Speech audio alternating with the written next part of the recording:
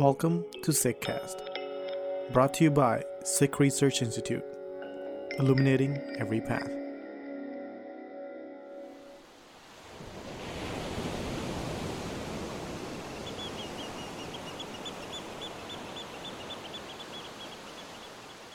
Whatever will be, will be.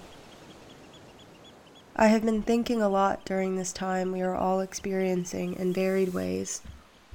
A time that has taken our privilege and our inequalities and the ways in which the world is full of pain and pushed them right up against our noses.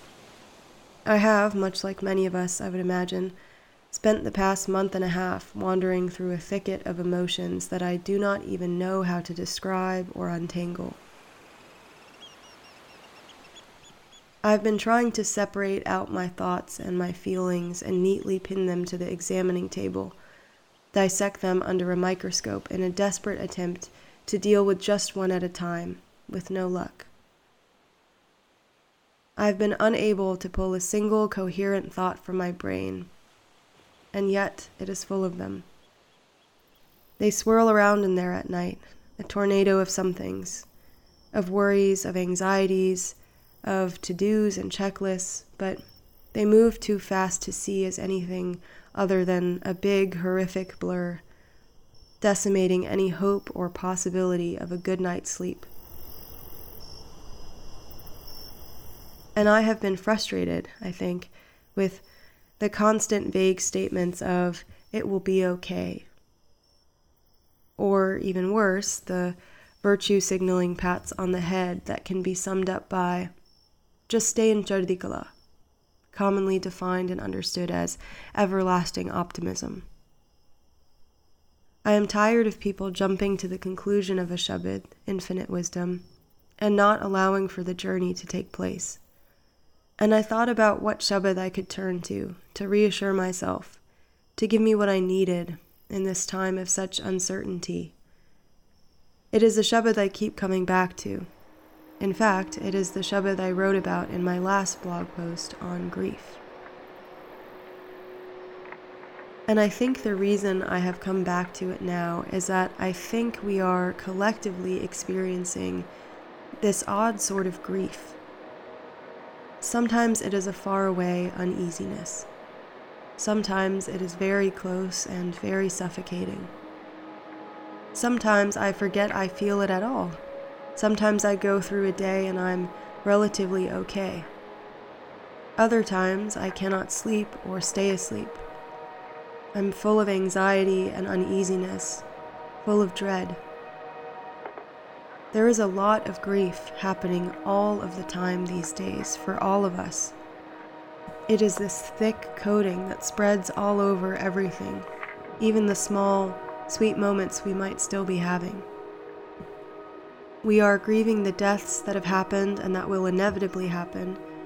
We are grieving the incompetence of our leadership. We are grieving a loss of financial stability. We are grieving the loss of jobs. We are grieving the loss of normalcy, the loss of physical connection, the events that we are missing. We are grieving the loss of any sort of sense of certainty.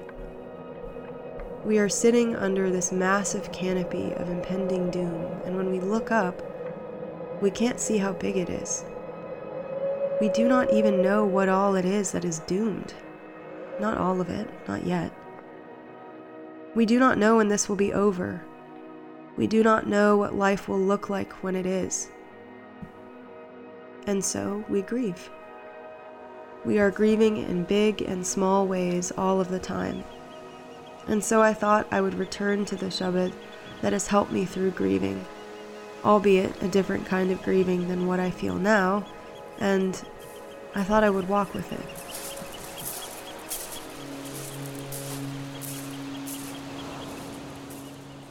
One reality realized by eternal perfection's grace.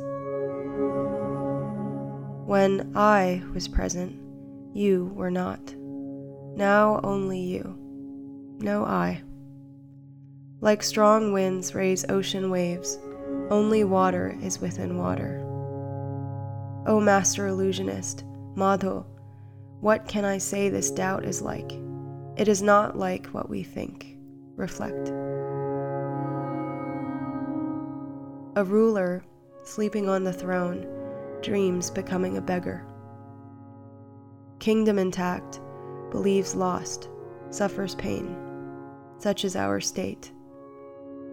Like rope and snake parables, now some mystery is understood. Like forgetting seeing numerous bracelets, gold is separated. Now I cannot utter utterance of separation.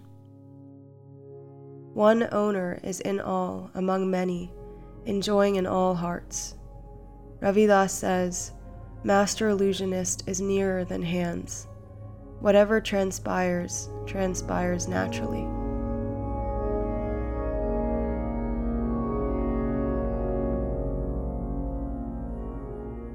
I think the reason I keep coming back to this one is because of the way it reassures me of my own feelings. I have thought so much about the sort of uncertainty that permeates this Shabad, the journey Bhagat Ravidas takes us on through his questioning, his urgent desire to understand the vastness that is beyond human understanding. This elevated person, whose words are revelations of experience with divinity, is admitting to feeling that same deeply human uncertainty that I think we all feel. Bhagat Ravidas is being vulnerable in his uncertainty and in his struggle to understand in a way that reassures me in my own uncertainty. I have thought so much about this idea that though we may see waves as something separate and large and maybe overpowering, chaos in the ocean, unrest in the ocean, it is all just water in water. There is a lot that feels like unrest now, and it is on a human level, but to move beyond just being overwhelmed is the ultimate hope. I have been so situated in my small lens, my human eyes and ears, and my desire to understand the things that I do not. There are so many. And I think that takes a sort of zooming out that Bhagat Ravidas really helps facilitate. I have been thinking about the last line on nearness, that the divine is nearer to us than our own hands, that whatever happens, happens naturally, and how that seems to be a pretty familiar statement on hukum, or divine order. But the thing that has always called me back to this Shabad is the lack of a clean resolution. Bhagat Ravidas is not asking for the grand mystery to be unveiled. Bhagat Ravidas is asking for the understanding that allows him to sit in that mystery comfortably, to be given the eyes not to see the answer, but to see things differently enough that his anxieties leave him. Bhagat Ravidas is asking for grace. And at a time like this, where there are so many people who seem to be jumping to the end of it all, telling us to just live in Chardi Kala instead of understanding that these things take time and space and that they are difficult, that last line Bhagat Ravidas concludes with, that understanding of the vastness, becomes even more relevant. This is not a thing that can be said and then understood.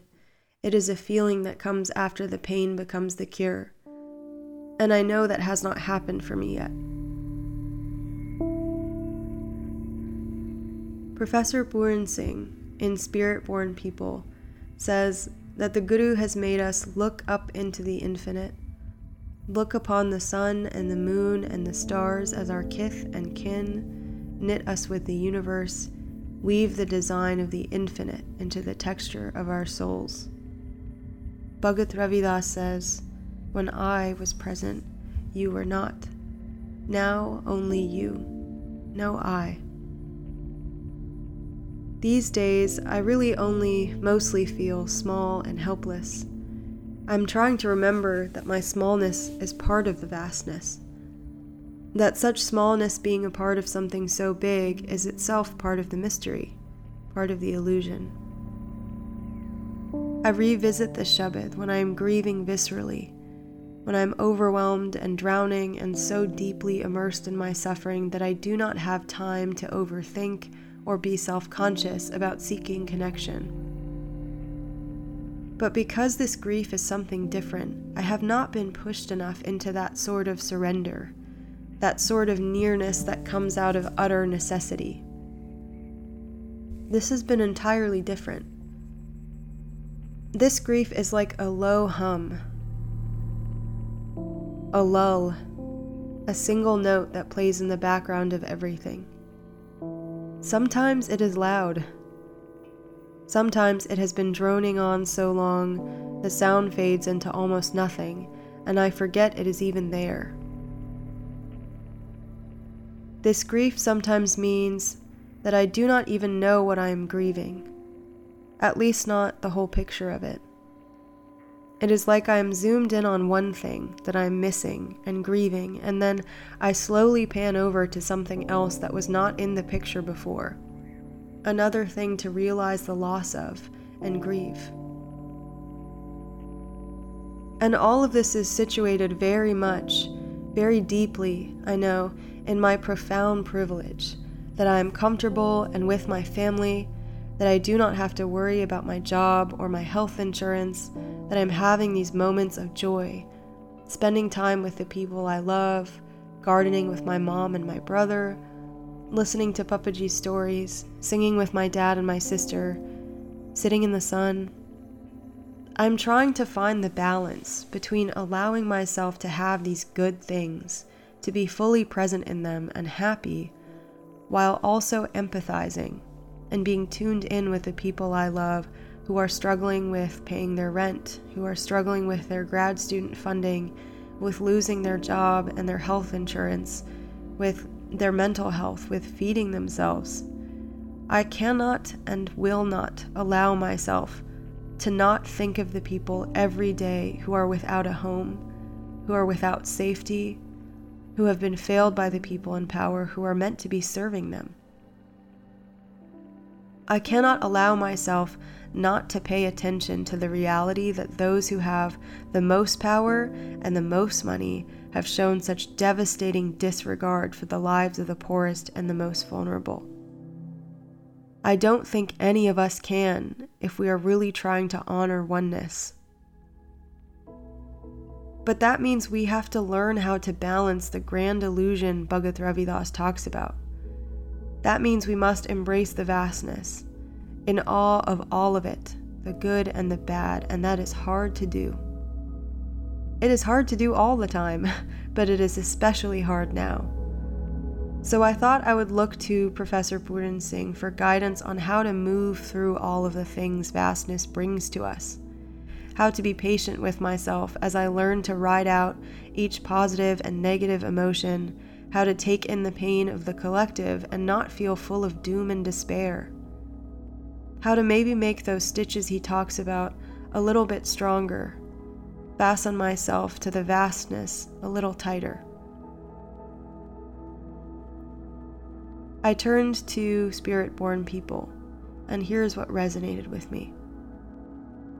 Professor Puran Singh says that remembrance has an infinite pang which nestles within itself.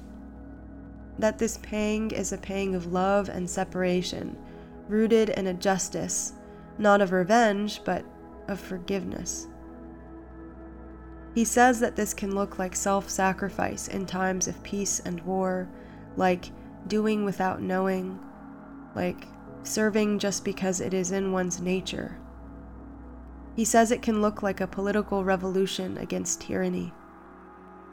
He says that the bliss of the disciple is restless with the human pain which moved the Buddha to compassion, that the pang of love and separation is this lifelong sort of pure and noble sadness, this beautiful sorrow. He says that those disciples who move through the world in beautiful sorrow feel deeply and honor their feelings. They move with the waves of each one. They soak up all the pain all around them, and they let that churn within them. And it transforms them into these revolutionarily compassionate beings. and he says that their compassion moves them to action. So then how do I get to this place where the wounds of all of this being human result in something other than an overwhelming sense of dread? Professor Pooran Singh has some guidance on that too. He says that Guru Nanak Sahib calls us to this kind of open compassion that requires us to be so vulnerable it scares us, to let everything in and to allow ourselves to be wounded. And he says that when we have those wounds, those deep wounds of life, Simran, or remembrance, is like a fiber that stitches those wounds together and anchors itself into the soil of our subconscious. And he says that these fibers grow. He says that our wounds and feelings are nourished under the deep and mysterious shades of Simran. And that with enough time, where those fibers once were, a tree of life grows. I do not know how to grow a tree yet, but I want to. And so I've been exploring these principles of Naam and Simran, identification and remembrance, thinking back to the 5-year-old version of me who thought the whole thing was kind of silly and boring. And I think that same childish part of me, this kid who does not want to ask for help, who does not want to admit that she needs an anchor right now, who does not want to admit that these things help her, still sort of scoffs at the idea. But I have been listening to Jap Sahib, and it has pulled me from the depths of my anxiety with a firm grip every time. Maybe it is the salutation to the virtues of the infinite that has helped me pull the vastness close to my little heart. I've been exploring Naam and Simran and watching what Professor Pooran Singh describes as life crystallizing into delightful shapes of beauty. I have seen these small miracles. The vines clinging to the tree, the bluebird at my window, the hawk that sits in the tree in our yard, the blooming of our baby dogwoods. I see these miracles in the moments I spend with the people I love, in the deep exhale of a long day culminating in all of us together on the couch, and the immense daily, or hourly, to be honest, gratitude that we are all together, that the people I love are safe. Professor Pooran Singh calls these things the tendencies of Simran. I would call them the monuments of Simran. And it is this sort of stitching of myself to the vastness, of my wounds together with the fibers of Simran, that allows me to feel my feelings, yes, and churn them within me so that every day I become a more compassionate, tiny part of this oneness.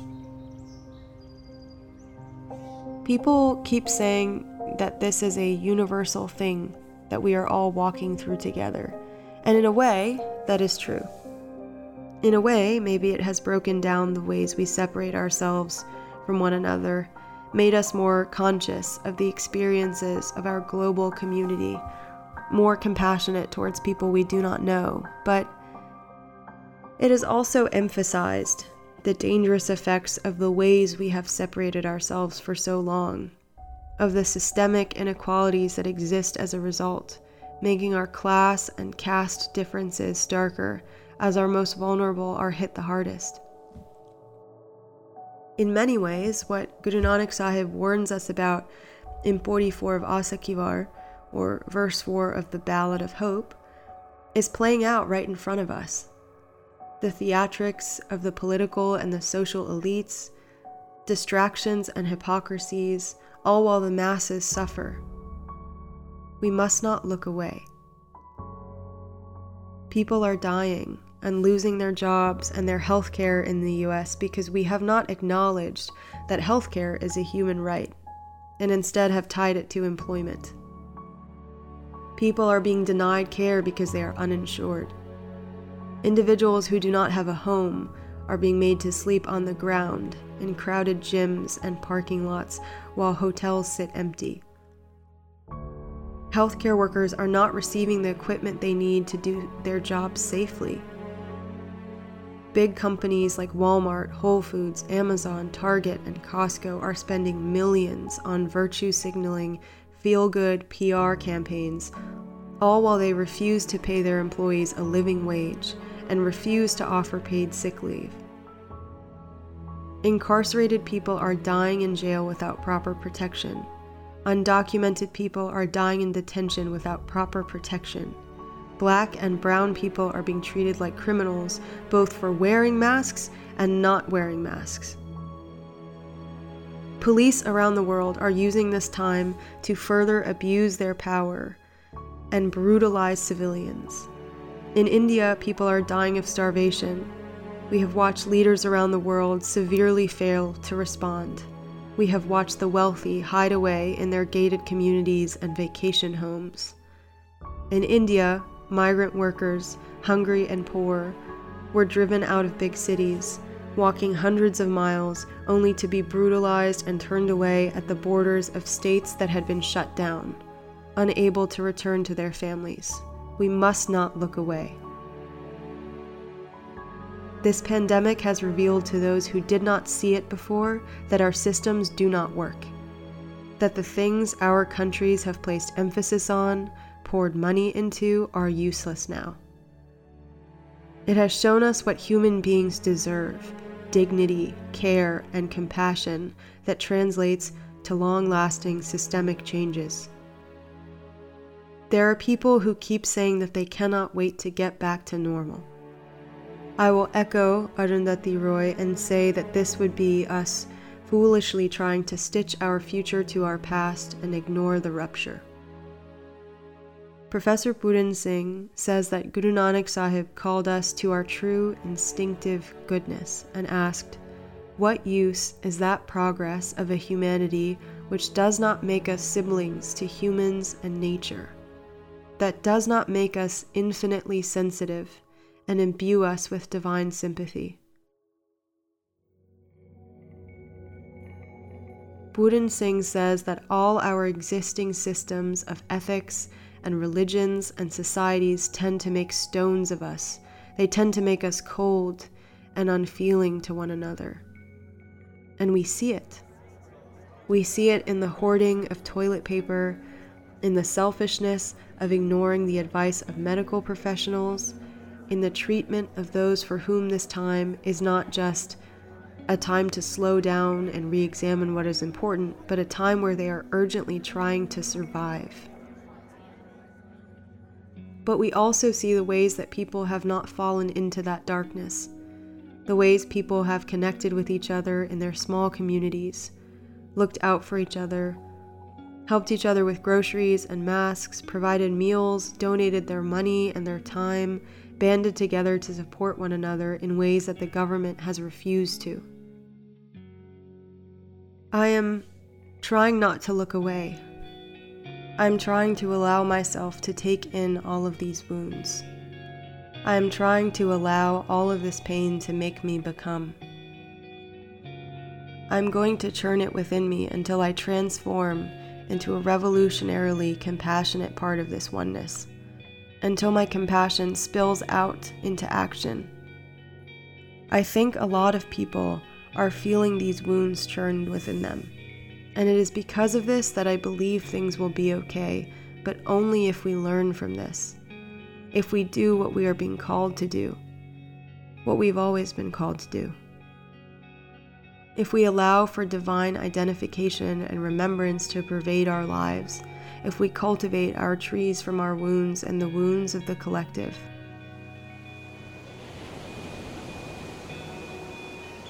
Arundhati Roy called this time a portal that we can step through into a newly imagined future if we so choose, either dragging our dead ideas behind us, our broken systems and our fallen myths, or starting anew, building a newly imagined future resting on the foundations of fundamental changes to our systems and ideas. And so I will keep churning, and I will try to grow my tree, and I will remember that we must fight for each other and the world to come, the world we imagine on the other side of this big thing we are walking through together.